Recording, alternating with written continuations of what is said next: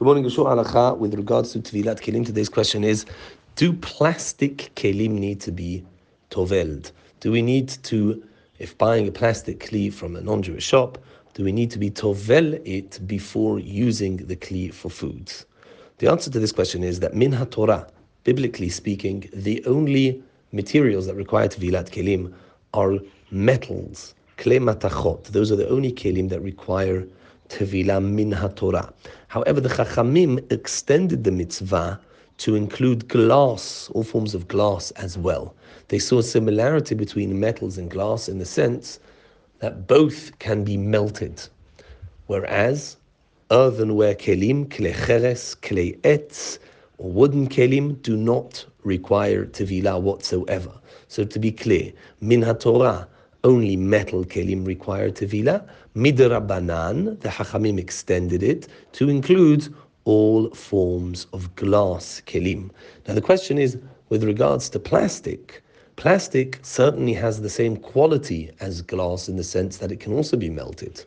However, plastic was not a material that was around in the Chachamim's times. So there is a question as to whether the extension of the Chachamim to include glass should also automatically today be applied to plastic, because the same idea that caused the Chachamim to include glass would also have caused them seemingly to include plastic. Or do we say that seeing as this material was not present at the time of the Chachamim, practically it hasn't been included in the mitzvah, and we can't extend that of ourselves, even though the reason to extend it seems completely the same? That's a question amongst the poskim.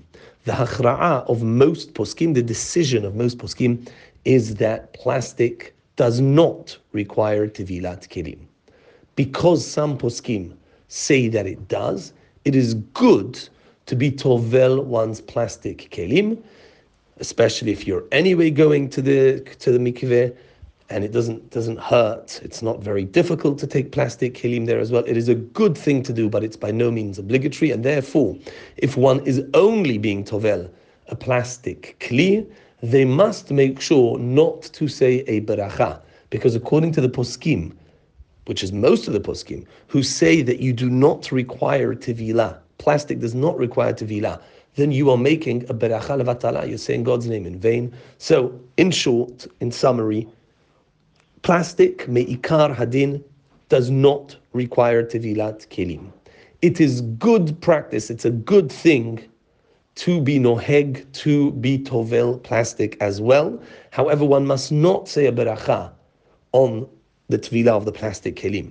If one is anyway being tovel glass or metal or whatever it is, and they make a bracha on that, and then they also do the plastic, of course, that's fine.